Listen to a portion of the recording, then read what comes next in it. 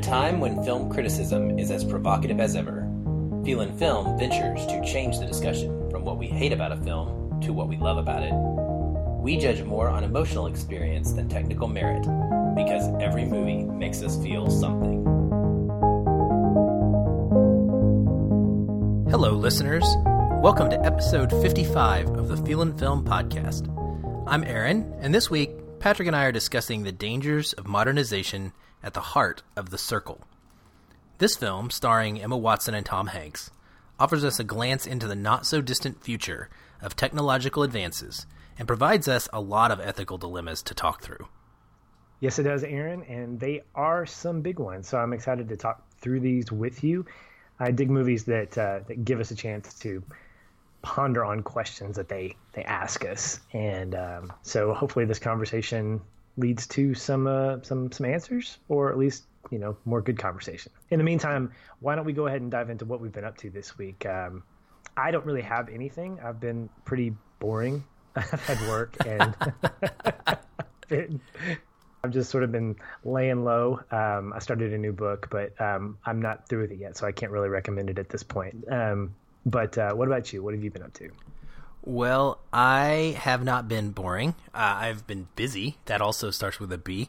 And I have watched quite a few things. We've been content crazy lately. I feel like putting out lots of mini-sodes with the Summer Movie Challenge and an Alien roundtable discussion, and then our Ex Machina donor pick episode last week. So there's been a lot of podcasting going on. I am gearing myself up, getting excited about the Seattle International Film Festival. That press meeting, I guess, is what they call it. I'm not sure. It's an event where I'll get to go next week and get like an introduction to the films that they're going to be showing. I guess they usually have 400 plus. I've attended this many times as a non-member of the press, just as an everyday Joe. I've stood in line for hours to watch these screenings. So I'm pretty excited about that and the access that I'm going to have. I don't know what it's going to entail yet, and I don't know all of the films that are going to be there, but I find out in a couple days, and I can't wait to tell you about it. And eventually, I'm sure on our social media feed, our listeners will find out what I'm doing as well, and I'll provide some coverage for that. But anyway, that's just a look quickly into the future of what I'm excited about. Your little movie crystal ball there. Yeah. And I've been, and the reason I brought it up is because I've been kind of working on getting those credentials secured last week. But the other things that I have been doing, I've watched a few things that really connected with me that I wanted to bring up. The first one is The Lost City of Z. Now, you and I have talked briefly about this film off air, probably a few times. I know you've asked me, what is that? And I told you, this is based on a book that I read. It is about the real life explorer Percy Fawcett. He's a British military man who became an explorer and eventually went missing in the Amazon. And it's an unsolved mystery. No one ever knows. No one's found out what happened. No one ever found him. And this is a retelling of this novel, this story. And I was extremely worried going into this one, to be honest with you, that I just didn't know how it was going to turn out. I was concerned that they were going to take this story and try to turn it into Indiana Jones, and that's really not what it was. This was much more of what I would consider a realistic explorer story. Now, I say realistic kind of with a grimace on my face, like I have any idea what that means, because I've never gone into the unexplored Amazon personally. But, my assumption would be that there are not secret tribes of cannibals waiting to eat me underneath the ground and sacrifice me to Kali Ma. So, this film, it does take a much more measured approach. And what I really loved about it is a Hollywood epic. The way it's shot, the way it's filmed, the way we go through Percy Fawcett's, just pieces of his life leading up to his eventual disappearance. This film has an incredibly amazing sense of wonder to it.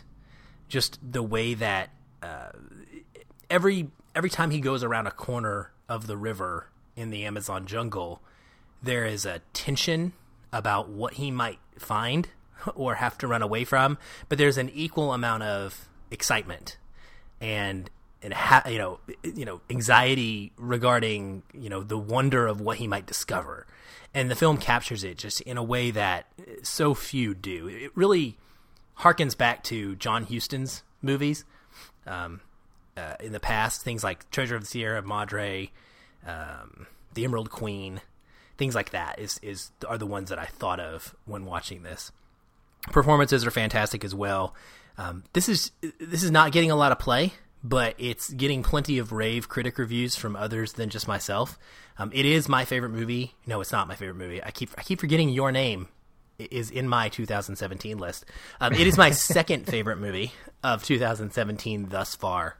And I really, really adore this one. Hopefully, I'm thinking, one day in time, maybe down the road when it comes out on home video or something, it's something that you and I might want to talk about because I really enjoy it. And I think that it's a film, knowing you very well, that you would really, really like. Oh, good. Well, I take that very seriously when you recommend a film to me, because most of the time you're right. And I'm glad that you described it the way you did, because until you did and until we had these conversations, I thought it was a sequel to World War Z. Because just the letter Z, just connect me with it. So apparently it's not that at all. So that's good. No, but that is coming to be directed by David Fincher, announced this past week. So different thing entirely. different movie, same letter. and I honestly, I think that's part of, it's a whole nother conversation, but the marketing aspect of film and how, whether movies get seen or not. And this one, just without the adventure aspect, it's really hard to market it. It's got an interesting title, The Lost City of Z, but even in the previews that I saw for it, no one really got a feeling of like what it was going to be about, and the tone of how it was going to be presented. So yeah, that's a fascinating thing to explore. And one day I think we should do that. The other things that I connected with this week particularly, interesting that I just brought up briefly Your Name. I've talked about it on the show before. You and I are going to cover this at some point soon because I adore this movie so much. But it's from director Makoto Shinkai, and going back into his filmography was something that I wanted to do. Whenever I'm blown away by a movie, like just completely shocked and floored, I really want to go see what that director has done before. And so I went back, and the kids and I started this weekend we watched two different things by him. Two of his, what are considered two of his best. One is about a 20-25 minute short film, a short story film called Voices of a Distant Star. And it's phenomenal. It's way old, 15 years or so, and the animation is clearly outdated. I mean, it's definitely not on par with anywhere close to what he's doing now, nor anything else animated wise. It's not good. it's just kind of old, is the best way to describe it. But this tells the story of a couple of people, a boy and a girl, and the girl is essentially she is off to save the world. She's flying around in a mech robot in space, chasing an alien race through the solar system. And it starts when these two are in high school or in elementary school, middle school in Japan, and they have this relationship where they're sending each other text messages, and the story is just of their relationship, and it's told through text messages sent to each other on phones across time and space, and as they go, they get longer and longer. So at one point it's like, hey, I'm writing you this message, it's going to get to you in 8 years. So it's very reminiscent of Interstellar in that way, and it has it definitely, this director, everything he's done, I would say, makes me think of Christopher Nolan. If Christopher Nolan was doing really, really emotional anime, this would be what he made. So, for that reason alone, obviously I connect with this stuff. But yeah, Voices of a Distant Star, it's just a beautiful picture of not giving up on love ever, no matter what the circumstances are, no separation of distance or time. can never break us up if we'll always wait and we'll always hope. So loved it, thought it was really good. But then we watched 5 centimeters per second, which people had told me was on par with Your Name. Some people think better, or most people believe it's his best up until Your Name. This one is a gut wrencher. I mean, it is La La Land animated style like you wouldn't believe, as far as how the story ends up progressing. It's told in 3 acts, so there's like 3 different 20-minute-ish episodes. The first one revolving around these 2 characters, Takaki and Akira. They're in middle school. They've had a relationship since elementary. Their relationship starts off with, no cell phones because it's that time period. They're just, writing each other letters. She moves away. He wants to go see her. He travels to try and see her. Things happen. It's emotional. And it's all about the beginning of their relationship and how it's managed as they face, again, these same similar concepts that Shinkai explores over and over, which is love crossing time and distance. The second episode then features Takaki in high school, I believe, and there's a girl that is really just in love with him madly and having a hard time expressing that to him. And so we get to see this picture of what it's like for someone to want someone else so bad, and yet they're invisible to that person because that person's mind is somewhere else.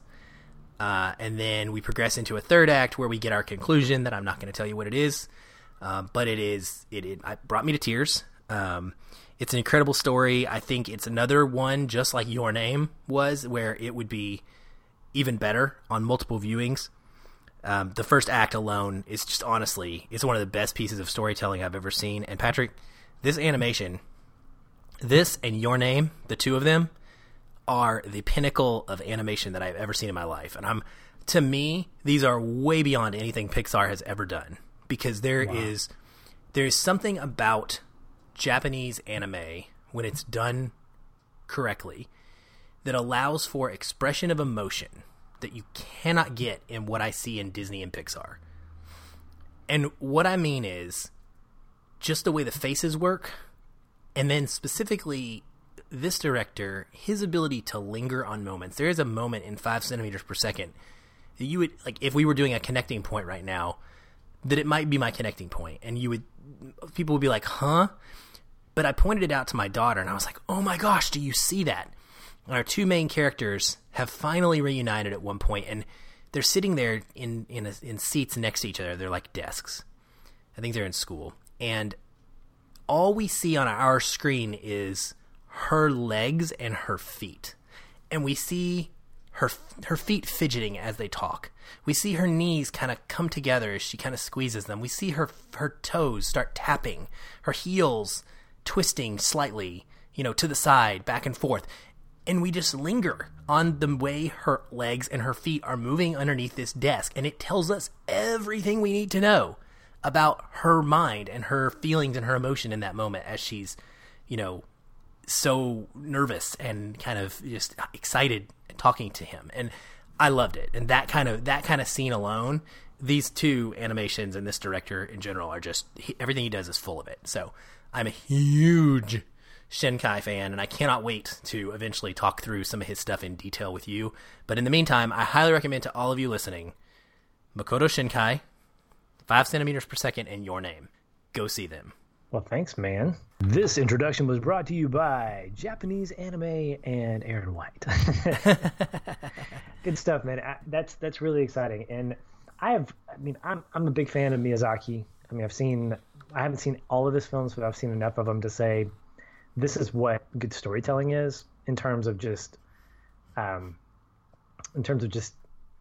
good stories and character development and just all this stuff.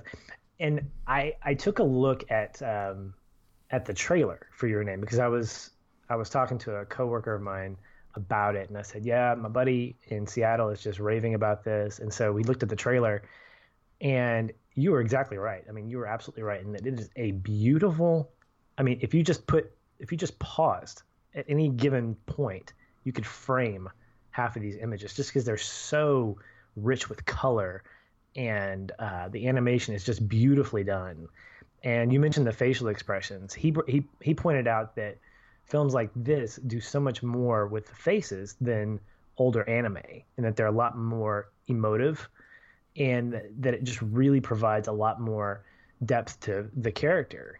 I love that you brought up a non-verbal connecting point, and ironically that doesn't involve using a face, but yeah, it's that kind of stuff where you say more with less, and I think that's a very cool thing. So I'll put those. I'm writing them down now. I mean, your name obviously is there, but 5 centimeters per second, right? It is, and yeah. You know, we'll talk offline, and I'll get you a way to watch those. So okay, at least 5 centimeters per second. I have an account that I can share with you, but yeah, it's good stuff, man. And yeah, I have your name as my desktop background. It's so gorgeous. It's a screen cap from it, and it's like pops off my screen in color. It's pretty amazing. I mean, listen to this, listeners. If a desktop background can usurp La La Land, it did. Yeah. It was Ryan and Emma up until this point. So. Quick shout out, by the way, to Jason Knowles, one of our listeners, and one of our Patreon supporters, who tweeted me some pictures of himself kicking back on the couch with tap shoes on. And I was like, dude, that's yes. Awesome. For his birthday, he had gotten some tap shoes. He was watching some La La Land, and he's just in his PJs for now. And I said, well, you know, I expect you to be recording yourself doing complete dance numbers and wearing these to work and the such going forward, because you need to always have tap shoes with you, apparently, according to Sebastian. You know, anywhere you go, tap shoes are okay. Yes, they are. Well, are you ready to do this thing? Yeah, let's get into it. Let's do this thing. So, listeners, I'm going to start us off here with my initial impressions. But before I do that, I'm going to say spoiler warning for The Circle. If you've read the book, this will not be spoiling anything. Withhold it, Aaron. Withhold it. I have more to say about that. Trust me, this will not be spoiling anything. If you have not read the book or seen the film, this is one of the rare times where I'm going to tell you right now, there is not a lot going on here that is going to break your heart if you find out about it. Now, proceed at your own cost. You know yourself better than I do, listeners. If you are planning on seeing this film, go for it. If you would like to hear us talk a little bit more in depth about it to help you make that decision, I don't think it's going to impact your viewing of the film in the way that most movies that we talk about would if you were spoiled. Patrick, would you agree with me? Yeah, I think for the most part. Okay. I mean, there are things that are revealed, obviously. I mean, it's any film, but I think comparatively to some things, this is on the way lower scale of like what you're going to care about hearing. So that's our spoiler warning for today. Initial impressions. Listeners, we're not super hyped to talk about this. And this is one of those rare cases where Patrick and I are covering a film that we both didn't really love. At least one of us has loved pretty much everything we've talked about until now. We discussed potentially Can-Xing this episode in favor of something that we cared about more. But for artistic integrity, you know, this is one that we'd been interested in. And me in particular, I read the novel, Patrick has not, but I was super excited because I'd read the book, and I really wanted something at least similar to that experience because I enjoyed the book so much. So, what did I think about the film? I will say that my two feelings coming out of this that were the strongest were disappointed and shocked.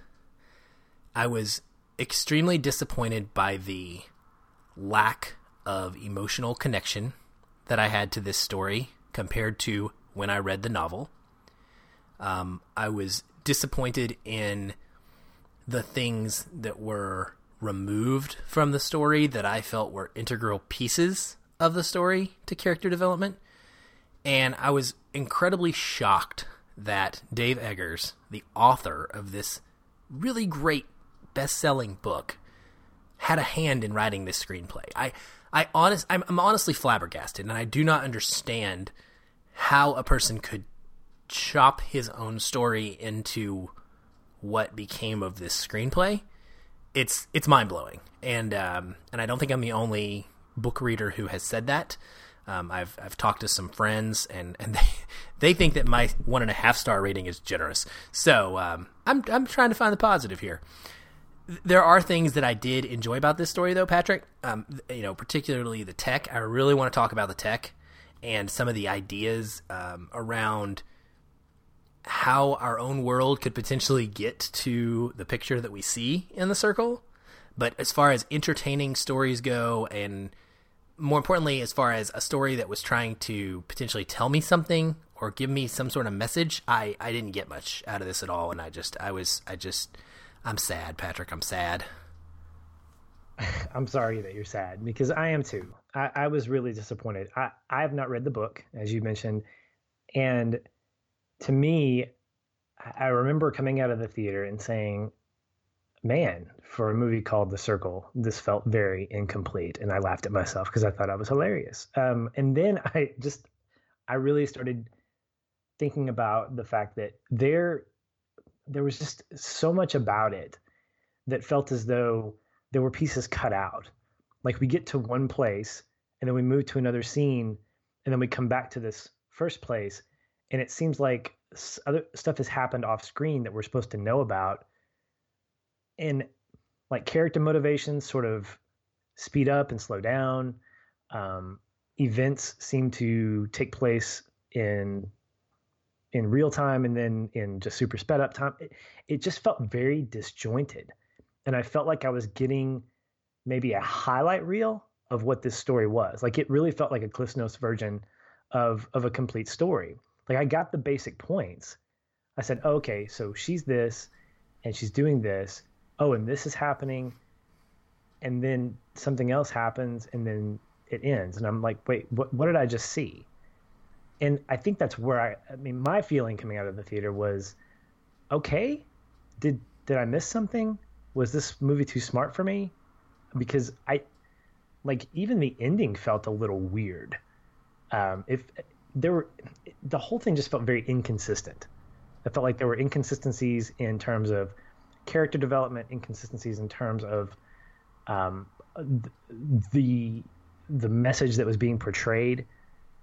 And there were so many different great pieces and parts, but they just didn't add up to a cohesive whole. And so I guess you could say I liked the pieces, but I didn't like the whole pie there. It wasn't good. It wasn't a great movie experience for me. And I was really disappointed because I think there was a Facebook feed going around. You asked the question, that James Harleman inspired you to, inspired by James Harleman, think of a movie that you really don't like, that you can say something good about. And there aren't a lot of movies that I can really think of that I didn't like at all. I mean, there are movies that I just don't see anymore because they don't interest me, but there's never a movie that I've recently walked away and gone, I'm frustrated. And this movie did that for me, and I was really disappointed in that because I feel like I'm a pretty positive guy, and for something like a movie like that to do that to me, it kind of says a lot about it. It does, and I was disappointed for you as I was watching it because I knew that this was going to be a date night movie for you, and that you were going to take your wife, and that doesn't happen very often. And so I was like, man, I feel for you guys because the last thing I want is you guys to end up with a non-great movie. I will just to let you know, she didn't go with me. She ended up having to do something else. So yay. It's there's some redemption there. So right. See, we're saying something good about The Circle already. And the soundtrack was amazing. I think Danny Elfman surprises me, and he's just wow. I'm listening to the soundtrack, and when Danny Elfman's name popped up, I was like, that's not Danny Elfman. No. Anyway, he surprises me more and more the more I hear his stuff, his good stuff. I had no idea that it was Danny Elfman until you told me about it. Yeah, it didn't come across. I will echo that and say that I agree. I think that the soundtrack was wonderful. The themes that played for The Circle in particular were really good, really, really exciting. And I mean, the music, there's nothing wrong with music at all. I mean, there's pretty much something wrong with almost everything else, but but that was one area that they did really well. And I guess, Danny Elfman still got it. I'm trying to think back to what I really loved from Danny Elfman. Mission Impossible? Is he Mission Impossible? I don't know. I have to look that up offline. But I think the thing about Danny Elfman is that, to me, he has a specific style. He's got the Edward Scissorhands, the Beetlejuice, the the Simpsons, Batman, and then we get into this movie that is really like techno-ish, ambient. But I remember hearing this soundtrack. I remember thinking, wait, he did something else like that, and I still can't remember what movie that was. And to me, I just think what a great range this composer has, because for the longest time I always associated him with Tim Burton style movies, more the dark, kind of quirky type things. Pee-wee's Big Adventure is another one. He did Nightmare Before Christmas. I knew that. Yeah. And so he did some of the early Batman movies. Mm-hmm. But you can hear that same kind of dark tone style in all of those movies. And this was not that. So when his name popped up, I mean, because I specifically stayed for the credits so I could see who composed the score, because I wanted to get it. And when his name showed up, I said, "Oh my goodness, props to you, Mr. Elfman," because I didn't think that was your style. And so it was very, very cool. Not only did I enjoy the music, but the fact that it was from a composer that whose music I enjoy for different reasons, for a completely different set of reasons. Okay, he did compose the theme for Mission Impossible. So I thought I was right on that. I just wanted to verify that my mind was not completely gone. I mean, I did just turn 38, so I'm losing brain cells by the minute, people, and it's possible. But I'm glad to know that I remembered that important piece of information. But yeah, the music, I'm with you totally. One of my friends who listens to the show, and I had introduced these two people to the book. And, of course, they went and saw it Friday night as well, just like me, because they were excited, and then I had to feel bad for getting them into this. He said, well, the one thing I liked about it, he said it got what did he say? He said it got a half star for the tech, the way the visuals were, and then it got a half star because it showed a certain beach that was from his childhood. He's like, I used to go to that beach in California, and so getting to see that on screen was cool. So it got a half star for that. So, what else did I like about it? I'm trying to think of what I liked. I liked the visuals. I enjoyed the way in which they were able to show the tech on screen, particularly the social media aspect of the Circle. When May is doing her job as a customer experience agent, there are many chapters that revolve around her in that job doing that work, and it's way more robust in the book, as always. But there's something that a book can't give me. I mean, I visualized as best I could the descriptions, but being able to see in 3D things popping off of not literal in 3D at the movie, but you know what I'm trying to say, within the framework of the film, right? Seeing those things kind of popping off her screen and her managing different aspects of the job, that was really cool for me. Seeing the cameras visualized, versus what I had come up with in my head. Some of it was very close, some of it was a little bit off. And I remember reading the book, specifically the scenes about the cameras being attached to the truck that Mercer was driving when that happens, when he's running from the drones and the people. And I had a hard time visualizing that the way that it was written. I was like, I was trying to picture, how does this camera get stuck to the window? Like this, I mean, I had this much bigger, webcam type thing in my head. And so this little bitty kind of sticky camera, they just kind of are able to pop on there, and then you get to see what the perspective of the camera looks like. I enjoyed the heck out of that. And so when the tech was actually in use, that was probably my favorite part. I agree. I think that the visuals of the movie really helped sell the story. And I think that's where the disappointment came from, because the visuals were so stunning. And getting into that world was a lot of fun too. One of my favorite scenes is the introduction of Bailey's character, Tom Hanks. He plays this guy named Bailey, and he's reminiscent of your Steve Jobs, coming out and talking to the people that work at this company. And I remember thinking, I feel like I'm at a TED Talk, because the way in which he talks about these Dream Fridays, which feels like a very real thing, like at Google or some of these big kind of cutting edge companies that encourage creative thinking, I feel like that felt very realistic to me. And first of all, it made me want to go work for the Circle, because that's just, it's very cool. And his character is incredibly inviting.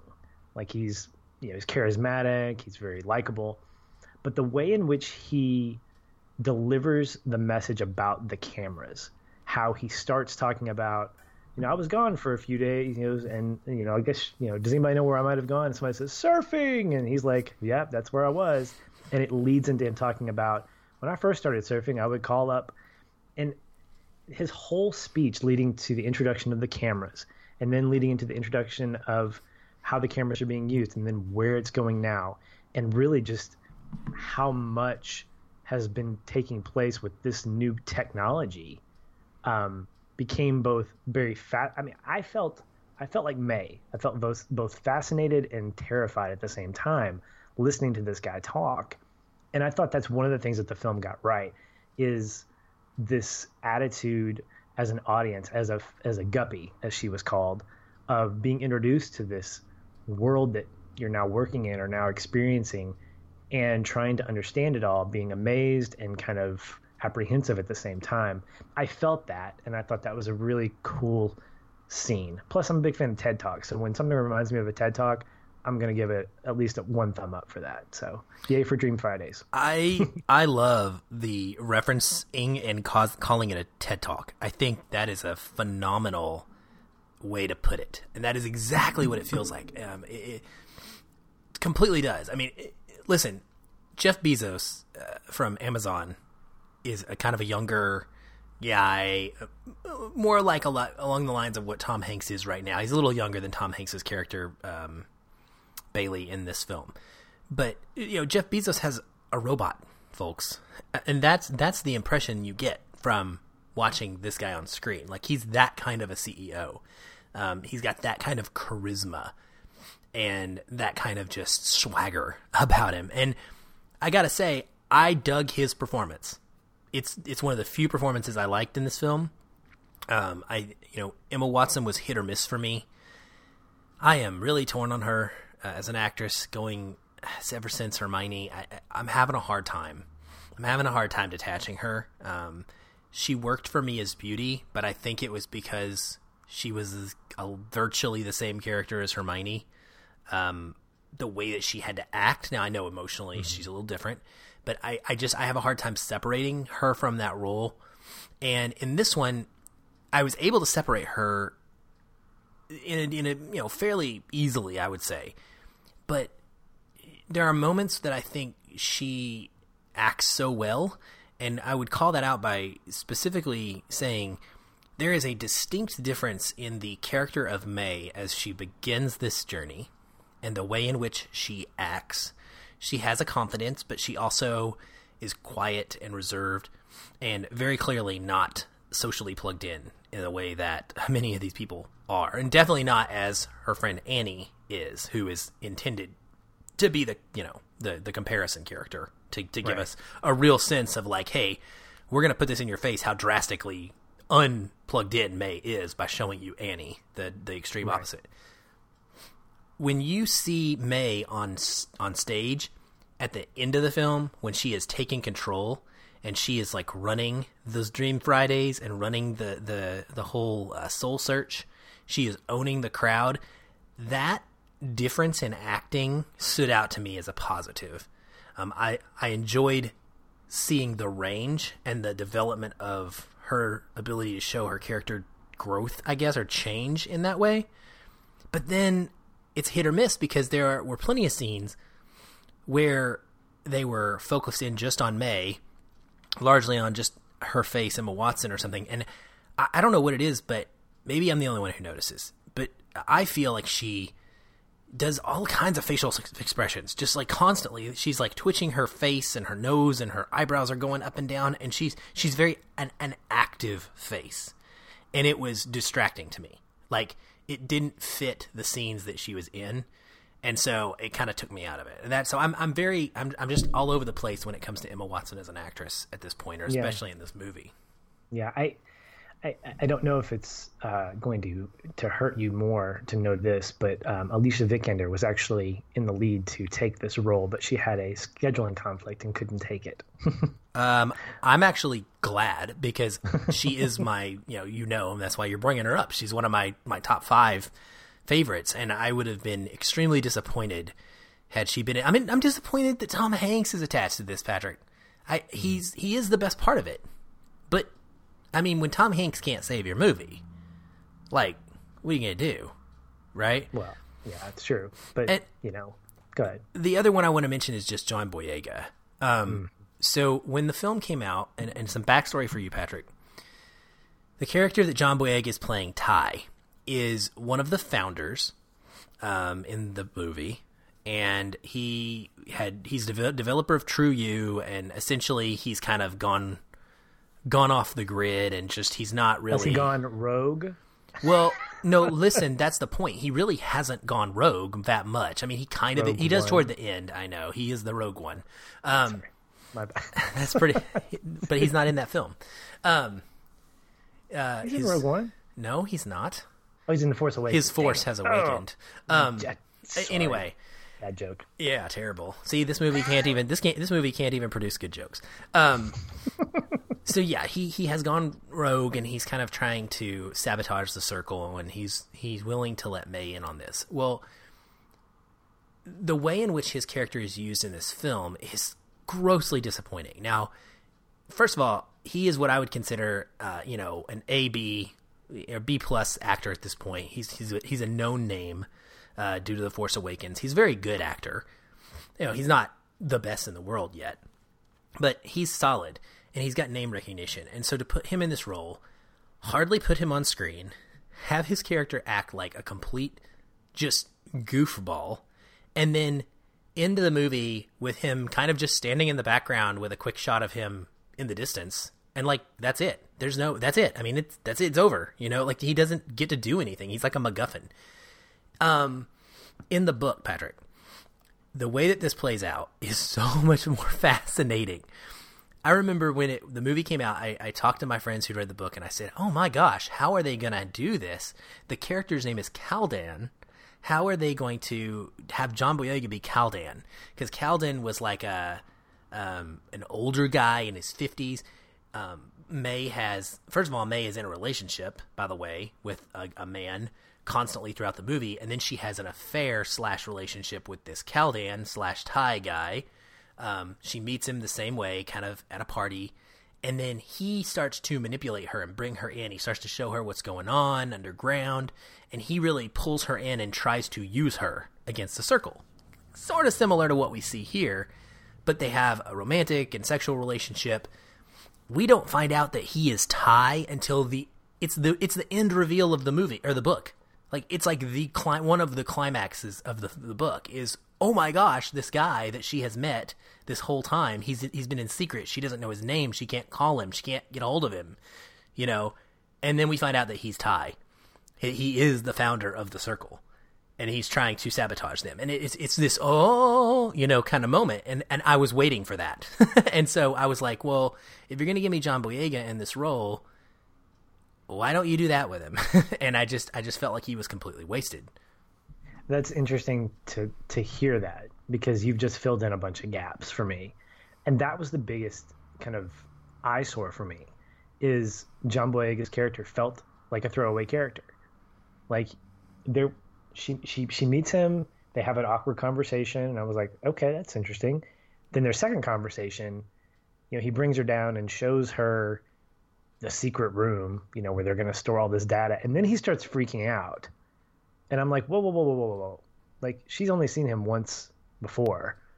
I mean, why is he confiding in her? What is it? Show me at least him spying on her. Show me him watching her over the course of several months and developing some kind of at least one-sided trust.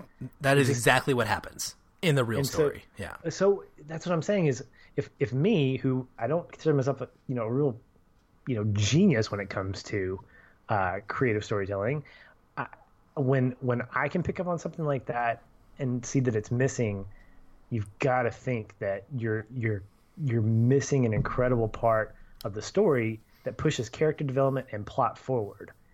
And I think that's why it was so disappointing, was because I'm thinking something feels like it's missing, and knowing that it is now makes it just even more disheartening, because I'm like, oh, this could have been better. It could have been better just by simply including stuff that was source material. You're not making stuff up. You're including stuff. And I don't know why that is. I don't know why this was not included, because that could have enhanced the story immensely. Exactly. And it's why that I would go back to my initial feeling of shock that Dave Eggers was involved in this screenplay, that he would take that vital character and strip it down to what we got in the film.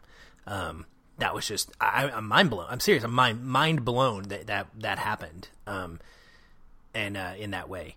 And the rest of the book to movie changes. The ending's a little different, but it pretty much is the same tone. It's got the same message, if you want to call it that. It's got the same result of the end, even though it happens a little differently.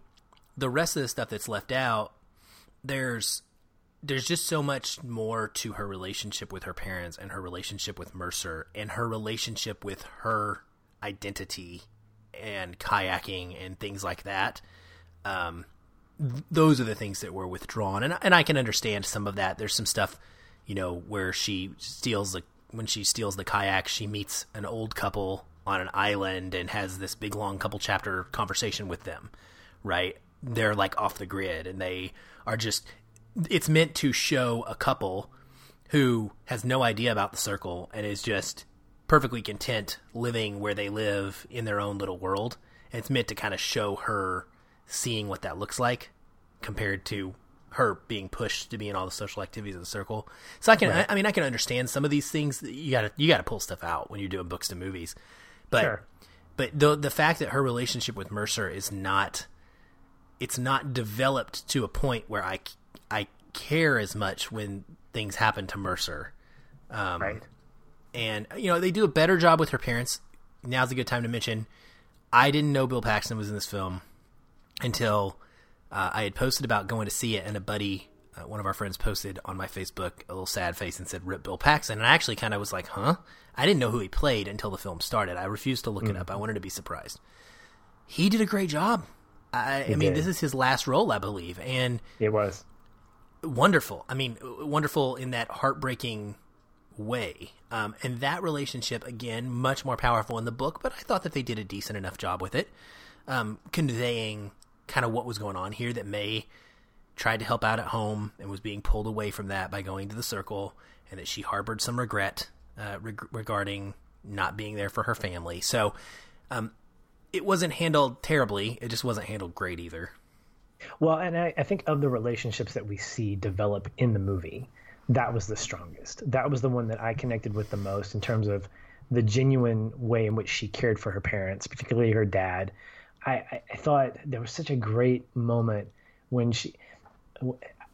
I think visually, just saying this quickly, I love the contrast of the tech world and the clean, just modern look of the circle, with all the, just this entire campus filled with all this stuff, contrasted against the backyard burger atmosphere, backyard grill of her parents' house, where she's hanging out at this little, old patio furniture table, eating a burger, talking to her mom and dad. It's such a really great contrast. And I think what I like about that is that we get a sense of a grounded, at least an attempt at a grounded character in both her, who's somewhat grounded, and her parents, who are really just no nonsense. And there's a moment when Bill Paxton's character, I forget his name, he kind of jolts a little bit and he has to get up. And I kind of knew without actually seeing it, but he had soiled himself, and that's correct. So good that you picked up on that. Yeah. And again, it didn't have to be said.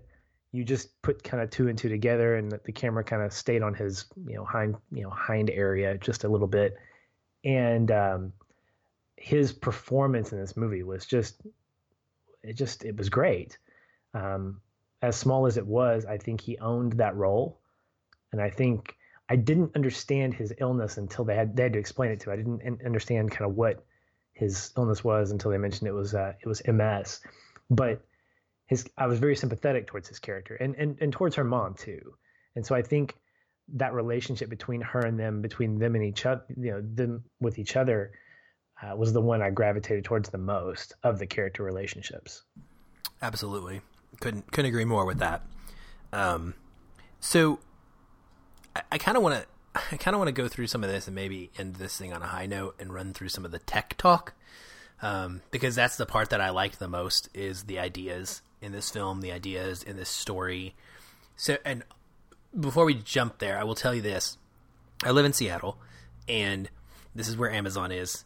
This is where Microsoft is. We have these companies, and I can assure you that this is accurate. Now, I did read that they actually went to some of these tech campuses and modeled the circle after them. But I have applied at some of these places, and I know for a fact, like, this is how they work. They have fun rooms. They have, taco trucks inside of their camp. I mean, they have these crazy things going on. They're super fun, and they're meant to just draw employees in and make them so completely loyal and connected to their job and their work. And it's very much like what you see at the Circle when she's walking around. I don't know if everybody stops and films you when you're having a conversation with your boyfriend or not. Hopefully not. But as far as design wise, they did a very accurate job of what modern day tech campuses do look like. But speaking of that, I really like the ideas of some of this tech, and I want us to just go through some of it. So starting with True You, okay? The definition of True You, and I pulled this from the book, one account, one identity, one password, one payment system per person. There were no more passwords, no multiple identities. Your devices knew who you were, and they knew you, the true you, unbendable and unmaskable. So this is the idea of, in some Christian circles, I don't know, when I was growing up, the great fear of the Antichrist coming, right. The big scare was that one day the government was going to barcode us, right? And everything in our lives was going to be tied to a barcode. Now, this is, I say one day, this is still a legitimate concern that could potentially happen. Your credit cards are tied to this barcode. Your Social Security is tied to this barcode. You can't eat. You can't travel. You can't do anything without this barcode being scanned. That's the idea of True You, is everything is connected into this one place. And you're just one online identity is all in a spot. So what do you think about that? Good, bad, crazy? I mean, obviously somebody thought it was a good idea in this movie. It made millions and billions. Yeah. I mean, it's, I think one of the themes that kind of circle around this tech are very much on the nose. They're very spot on when it comes to kind of the world we live in. And this is one of the things I enjoyed about the film, is the fact that it was very close to home in terms of the world we live in. Because when you talk about tech, when you talk about kind of futuristic stuff, you're talking about the future. We're really talking about 10 minutes from now. We're talking about 20 minutes from now. We mentioned that a little bit on the Ex Machina minisode, that we're not so far removed from the reality of what this is. I mean, you mentioned it yourself that, these guys went into actual tech companies and used that for reference. So to have a piece of technology that is a one-stop shop, the Walmart, if you will, of your identity, it's very appealing and at the same time incredibly scary, because the more you consolidate things that are important to you, the more you align yourself with the ability with someone's ability to basically steal that. You basically have to. I think that's why we have things like was it a double? I can't remember what it's called, but a two-factor password thing. Two-factor authentication. Yeah. Yeah. I mean, the company I work for, we just did that with our webmail, where we now have two-factor authentication because of things like that. Mm-hmm. And so I love that kind of stuff. I love the idea of consolidating and simplifying. I think that the image of the circle really kind of amplifies that. Everything is very clean. Everything is just real crisp, white, just very minimalist. Practically, that's great. Philosophically, I kind of have an issue with that because your whole identity is now sitting in a box, a digital box somewhere that just the right person with the right hacking abilities can come in and basically just steal that. So it's tough. I mean, I wish I didn't have to use so many passwords all over the web, and so that's kind of nice. But at the same time, I'm kind of glad I do because, I'm everywhere and nowhere at the same time. So, yeah, I agree. I mean, I think obviously there is value in it because people like easy. We're all lazy at times, and we're all extremely busy at most parts, most of our lives. And so I think anything that can save us a few minutes and make things easier on us is a draw in this day and age. And that's what this is. And, everything is tied. I'll be honest, I went around and did a couple years ago, when I got out of the military, I had several different identities. I'd had several different email addresses that I'd used over time, and they no longer made sense because I wasn't in the military, and the words in those email addresses, they didn't work for me. And so I actually rebranded myself and made a very concerted effort to come up with a name or in a way to what was I going to do so that I was the same thing everywhere. I wanted to be the same thing on Twitter and Facebook and Instagram. I did this exact similar concept of putting myself into a one-stop shop, so that if you looked for Aaron L. White, AARNEL WHITE, you were going to find me. No matter where you went, you'd find me. And that's what True You is. It just is more encompassing, obviously. Yeah. And you mentioned, that's so funny that you mentioned the word branding, because I really think that's the message that the Circle as a company inside this fictional world is trying to articulate. We are a company of convenience. We are a company that says we want to, well, we know what the motive is based on, seeing the movie, but their external vision statement seems to be, we're a company that want to make your life better by putting everything that you are in one place so you don't have to go searching for it. And I think that that's an incredibly positive thing because we live in a generation of convenience. It's you looked up, I saw you look down at your phone to find out movies that Danny Elfman's filmography. 15 years ago, we would have had to go, we would have said, we'll have to get back with you on that. Instead, I can just pull up, do a quick Google search, Danny Elfman filmography, and I've got all of his stuff at my fingertips. We're a very convenient-driven culture. No doubt. And when you have, whether that's good or bad, I think that's a very gray area. But at the very least, it's a reality.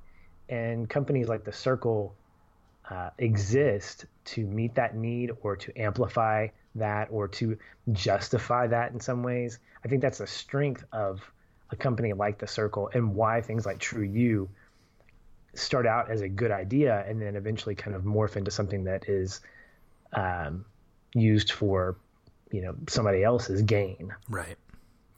So the next one then that I wanted to touch on is SeeChange. So SeeChange is the light portable cameras that can provide real-time video with minimal effort.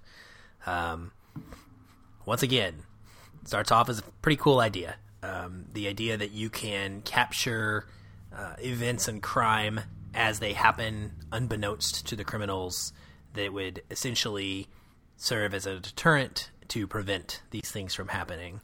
Of course, with that and the ability for anyone anywhere to place these cameras comes incredible privacy issues. So we see a lot about what happens at the end when sea change cameras get placed on Mercer's truck and he doesn't want them there, and how that ends in tragedy, and that's a big part of it.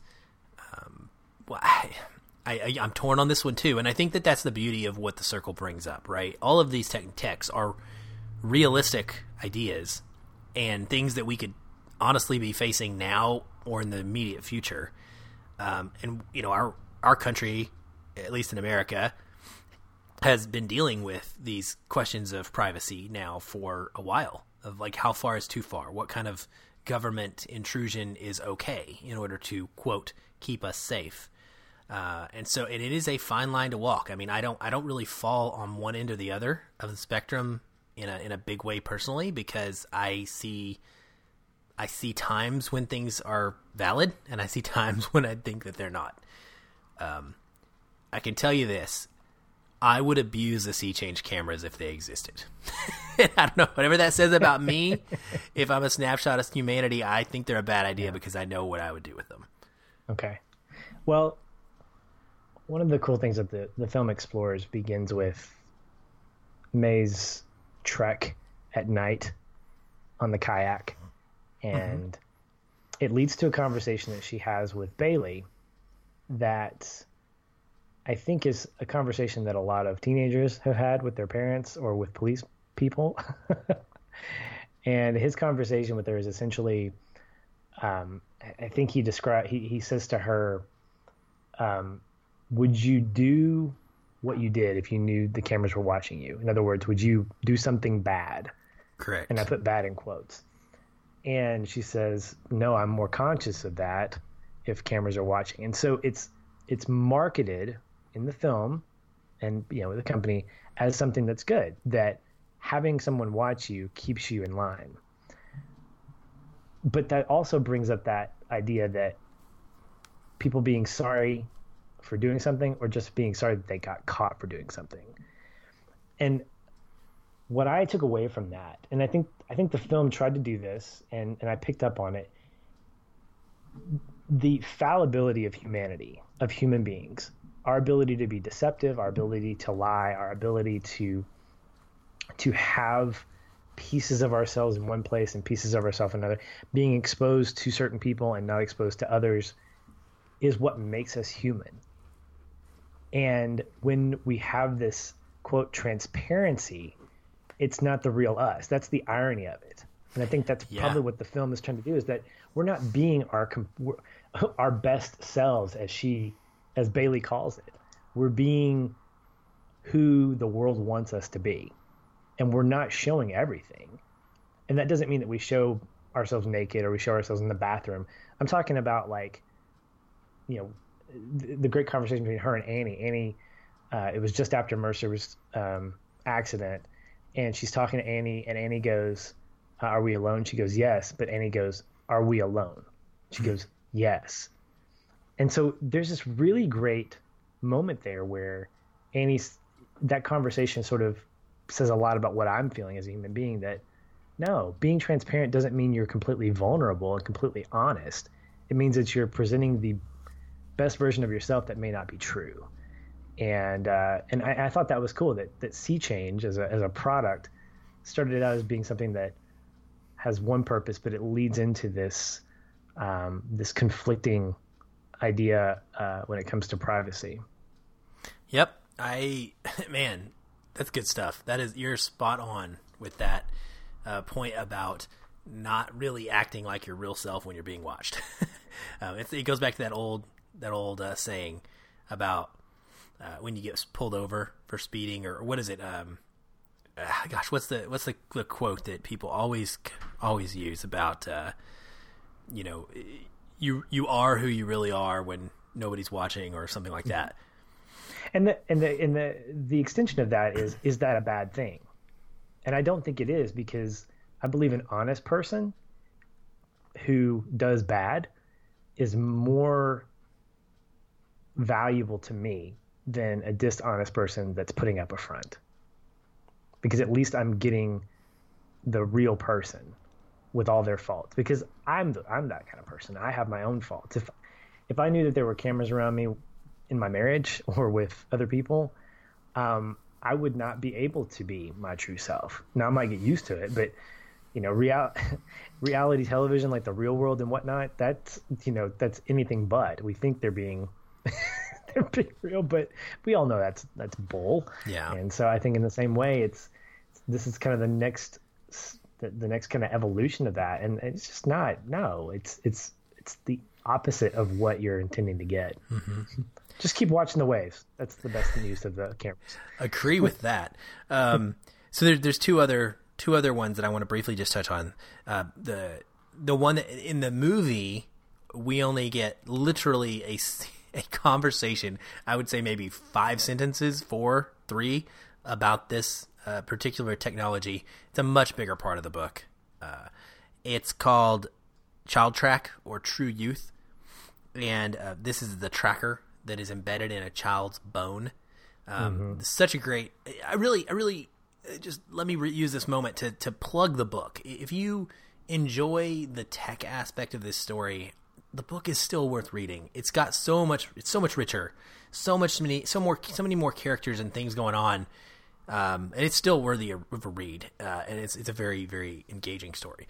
But in it, the creator of this, has experienced this in their life. And so there's a personal reason that they are really passionate about creating this product. And this tracker that would be embedded in children's bones when they're born, essentially to prevent them from ever going missing, right? And eventually, over time, everyone in the world would be trackable because, time would go on and we'd get older. That's another interesting concept. Again, these things come out of such a great place of desire, the heart's desire to protect and save and take care of others. I mean, who would not want this? If your child got kidnapped, who would not have, in a heartbeat, look in hindsight and say, I would have taken that chip in my child's bone, right? But what happens with that? Well, if it's me, and because I thought, one, tech like that should not have been limited to a conversation in this movie. It should have had some more oomph to it, because that was an interesting concept. But the second thing is that if I fully embrace that until the kid turns 18 and then turn the chip off, because once you're an adult, you're an adult, I mean, and then because if the end result is that eventually everybody in the world is going to be trackable at any given time, you're going back to that whole privacy issue, and it's completely frivolous at that point. So if you're talking about laws and things that prevent minors from doing certain things that protect them, I think this falls in that same category. So as a product, I would probably support this with limited use, that once a child turns a certain age, like 16, 18 or whatever, then that tracker gets turned off and they become a full-fledged adult. And that way it's not now we're watching everybody, Big Brother all over again. Yeah, I agree. I really was excited to see this explored in the movie, and so I just, my jaw dropped when it happened as a single conversation and then it was over. I was like, really? Like, that's all we're going to get? Because that was one of the more interesting concepts to me. And the last one just is Soul Search, right? And this ties into the ending of the film. And I really liked how they portrayed this visually in the movie. It was very similar to what I had in my head when reading the book. When May is walking through the use of this technology that essentially is utilizing the public and their sea change cameras and camera phones, etc., and all of this data, everyone going looking for the same person. And then how quickly they find a criminal and bring her in and get her caught, and then of course they get persuaded to go after Mercer, which doesn't make nearly as much sense in the movie as why they're so passionate about doing this as it does in the book. But they go after Mercer and they are able to find him, and he reacts much like I think most people would react if they were trying not to be found. When attacked by this mob of people with cameras, they run. They try to get away, and of course the tragedy strikes. And in his being chased, he drives off the edge of the bridge. which prompts Eamon to then come up with another tech, which he proposes is, vehicles that can be remotely turned off, which, as we just recently saw in the Fate and the Furious, folks, it's a bad idea to have remote controlled vehicles. Okay. It doesn't end well. We've seen how that one plays out. But so anyway, Soul Search in theory, this is one I've never gotten behind. Personally, I don't have a struggle with this one because I think I cannot get past the inherent danger to the public in this endeavor, or to the person being chased. If it's an innocent, there's a danger to the person not wanting to be found, who could be hurt himself recklessly like Mercer does. If the public is facing, I'm sorry, Patrick, but I'm not going to be one of these people with a camera running around trying to find a murderer that has escaped from prison and then chasing them down a hall so that the world can see it from my cell phone. Like, that's not my goal in life, because I'm expecting that murderer to turn around and shoot me. And I think that there is such a danger to the public who would be going after these people that I just didn't have a lot of love for this program. Oh, I agree. And for those reasons, and also the movie does what I call a pretty good job of showing these, puts you in a position where even if Mercer's, again, the flaw of the film is that Mercer's character isn't fleshed out, so we don't care about him as much as we'd want to. But what we see, and at least in my head, I was cheering a little bit when the criminal was captured. And then the exact same thing happened to Mercer. And I'm going, no, this is wrong. And it's interesting that what the movie does is they elevate the value of the person to me as an audience. I'm going, no, you can't chase him down. You should chase criminals down only because they're criminals. But now you demonstrate the fact that you want to, it's not about finding criminals, it's about finding people who do or don't want to be found, finding people who are lost. And I love that May said, believe me, he doesn't want to be found. And so the only thing that separates Mercer from this murderer is just that she's committed a crime and he hasn't. Neither of them want to be found. So their motive might be the same in that regard.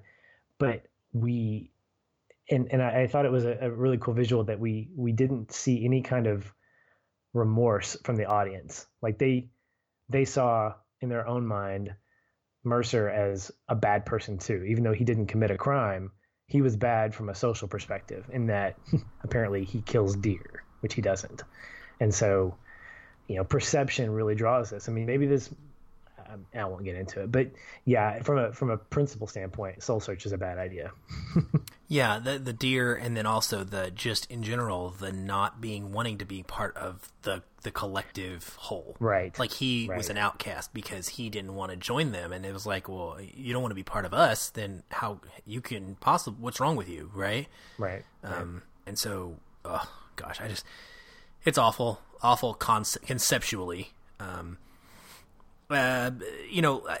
ready to move on. But the ending of the film, there's not much to talk about here. I'll briefly say this. It ends very similarly in the book, with May going through a grieving process, coming back, having Eamon pitch them, exposing them with Ty, and then turning on Ty and essentially deciding that she can do the same thing, only better.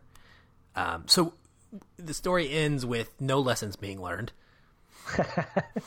And Darren Shanahan, are you listening? That's good.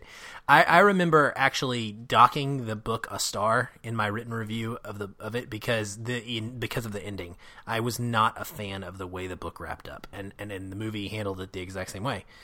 Essentially, just saying it's more of the same, and we're just in it. We go through this whole story, and then nothing changes. People die, people's lives are ruined, and instead we just have another person at the top. Just another person who thinks that they're good and that they can do it better and they can do it differently. And so, in the end, I believe, I don't remember the quote, I didn't write it down, but she says something like, the problem is that, the leaders weren't transparent. Everybody was transparent except the main guys. And so everybody needed to be transparent for this to work. And it feels like a gross misunderstanding. And I'm not against that ending or the realistic nature of someone coming to that conclusion. I just don't personally dig it for the story. I would have liked to seen some redemption. Okay, well, that makes me feel better because that's what I thought happened. But because of these gaps, I kind of thought, wait a minute, that's not what she's supposed to do, right? She's supposed to expose them for who they are because, Tom Hanks, Bailey basically said, we're screwed. Yeah, that was all. Screwed. I love that line, by the way. And with a smile on his face, drinking his coffee. Yeah. Never breaking character. And I think that was from a storytelling standpoint, I think it kind of personally disappointed me because I was like, oh, no lessons learned? Well, that's kind of lame. I was kind of rooting for you for a little bit there, May, and you turned out to be, a little, you're no longer a guppy, you're head honcho now. And so it just, I didn't like the ending. Even if the movie was amazing, I wouldn't have liked the ending. Yeah, me either. Anything else that you want to touch on before moving on to our good old connecting points? Nope, I think that's about it. Who wants to go first? I guess I'm asking that, like, do you or me want to go first? Why don't you go first? Let's ask the other people in the room. Oh, wait, that's just us. There are none. Well, the movie's disjointed, and I don't really get much time to care about any of the characters due to the fact that things just kind of feel thrown together. So I don't want to rehash any of that. But I remember specifically at the beginning of the film that I'm learning in my current job about establishing shots, shots that basically set the scene and being able to go back to them briefly to reinforce ideas. And the beginning of the film does something that I thought was pretty powerful. It consists of like these 4 establishing shots with May at the center of each one. And it essentially tells me a lot about her without using a lot of dialogue, or any, in some cases, none whatsoever. The first was her on the water, and that told me that she liked her independence, that she needed, she seems like an introvert. I mean, that's something I would do if I had access to a kayak and a bay. I would probably do that because that's very peaceful. Can I interject briefly? Yeah. I do have that ability. And I looked up, when I was reading this book, I got so inspired by these times where she would do this that I looked it up to find out when I could do this. And I'm just was waiting. I'm waiting on the season to change because it kind of shut down for a little while when I read the book was in late fall. And so I was waiting because we have a couple of kayak clubs on the lakes here in Seattle where you can do this exact thing. And I'm definitely going to be doing it a couple times in the summer. My plan was to stop after work, just like May, and just go out on one. And my roommate recently built a trailer and has a kayak or two. So I'm also have the potential of maybe going out with him sometime and doing some lake kayaking. So I connected with that part of it. I thought that was really cool. And I thought I'd share that with you. Cool, man. Yeah. No excuses now. So you got to do it. The second scene was her at work, and she's in this cubicle world of the water company or electric company. And she's talking, it's so sad. She's talking to a customer and she's saying, yeah, your bill was for $37.31, and you sent me a check for $37.13. Like, yeah, I'm gonna have to ask for that extra 20 cents, and we don't know if it. Go ahead. No, go ahead. Sorry. I feel like I'm gonna mess up your flow. Do you remember me sending you a picture a couple weeks ago of Comcast, the bill that they sent me for 7 cents? Oh yeah. And I said how like that 7 cents is like a quarter of what it cost you to pay for the stamp to send me the bill. Yeah. That's what that reminded me of. So this scene, it shows us that she's clearly unhappy and she needs a change. And then the third was her car breaking down on the highway. And I'm like, gosh, this woman's life is sad. And then she calls this, who we find out it's Mercer, to come help her, help get her car fixed. And you can kind of tell that they have a relationship, a good friendship. And I really love the fact that he said, "So you want to do something later?" And she's like, "Yeah, I'll text you." And he goes, "Well, why don't we just make plans now?" And so we're getting kind of this understanding that Mercer's not on the grid necessarily. He's not necessarily a digital guy. And then it's an awkward conversation, and it shows that she's more kind of attuned to using texts and, digital communication to maybe keep her distance.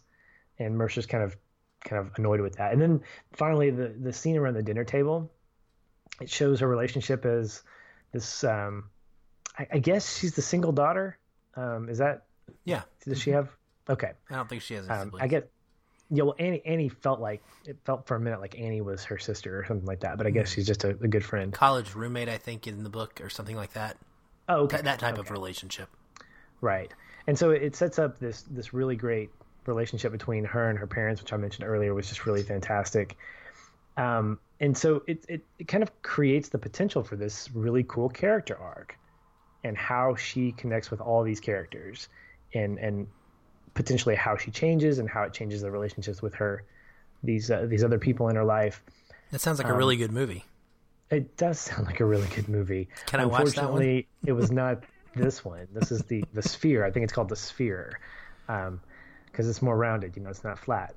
Anyway, I wish that those moments were paid off later in the film, but because it felt rushed and pieced together, it just I connected with that, but only halfway. Like I felt like that moment would have been a lot more important to me had I seen more of those relationships played out, had I cared more about Mercer, had we had more of her relationship with Annie fleshed out. Because again, Annie, as another example, is one of these people that, I look at her once and she's like on top of the world, and then a scene later she looks like she hasn't slept in like 6 days. I'm like, wait, what's happened to you? It's like there's no dramatic thing. So I wanted more of that. But those shots were fantastic, and it made me excited about the rest of the film. Unfortunately, it didn't carry through. Yeah, that's about where I landed. And so when I walked out of this movie, well, before I say mine, I love your connecting point, and I love this section of our podcast. I really do, and I think this is something that I look forward to every episode, and is considering this and determining this, and it's probably the thing that I give the most thought to, because this is why we exist, and you and I are emotional beings, emotional guys who really have strong feelings, and we like to talk about how that affects us when we see movies, of course. And I almost always have trouble deciding a connecting point. I love how out of the box yours is this time around, with it being multiple scenes and kind of the reason for their existence, more so than just exactly what that one scene, but the whole versus the parts, the sum of the whole. So I think it was great, and I'm glad that you shared that. I say that because I don't have one, and I believe this is the first time for me that I've ever said this.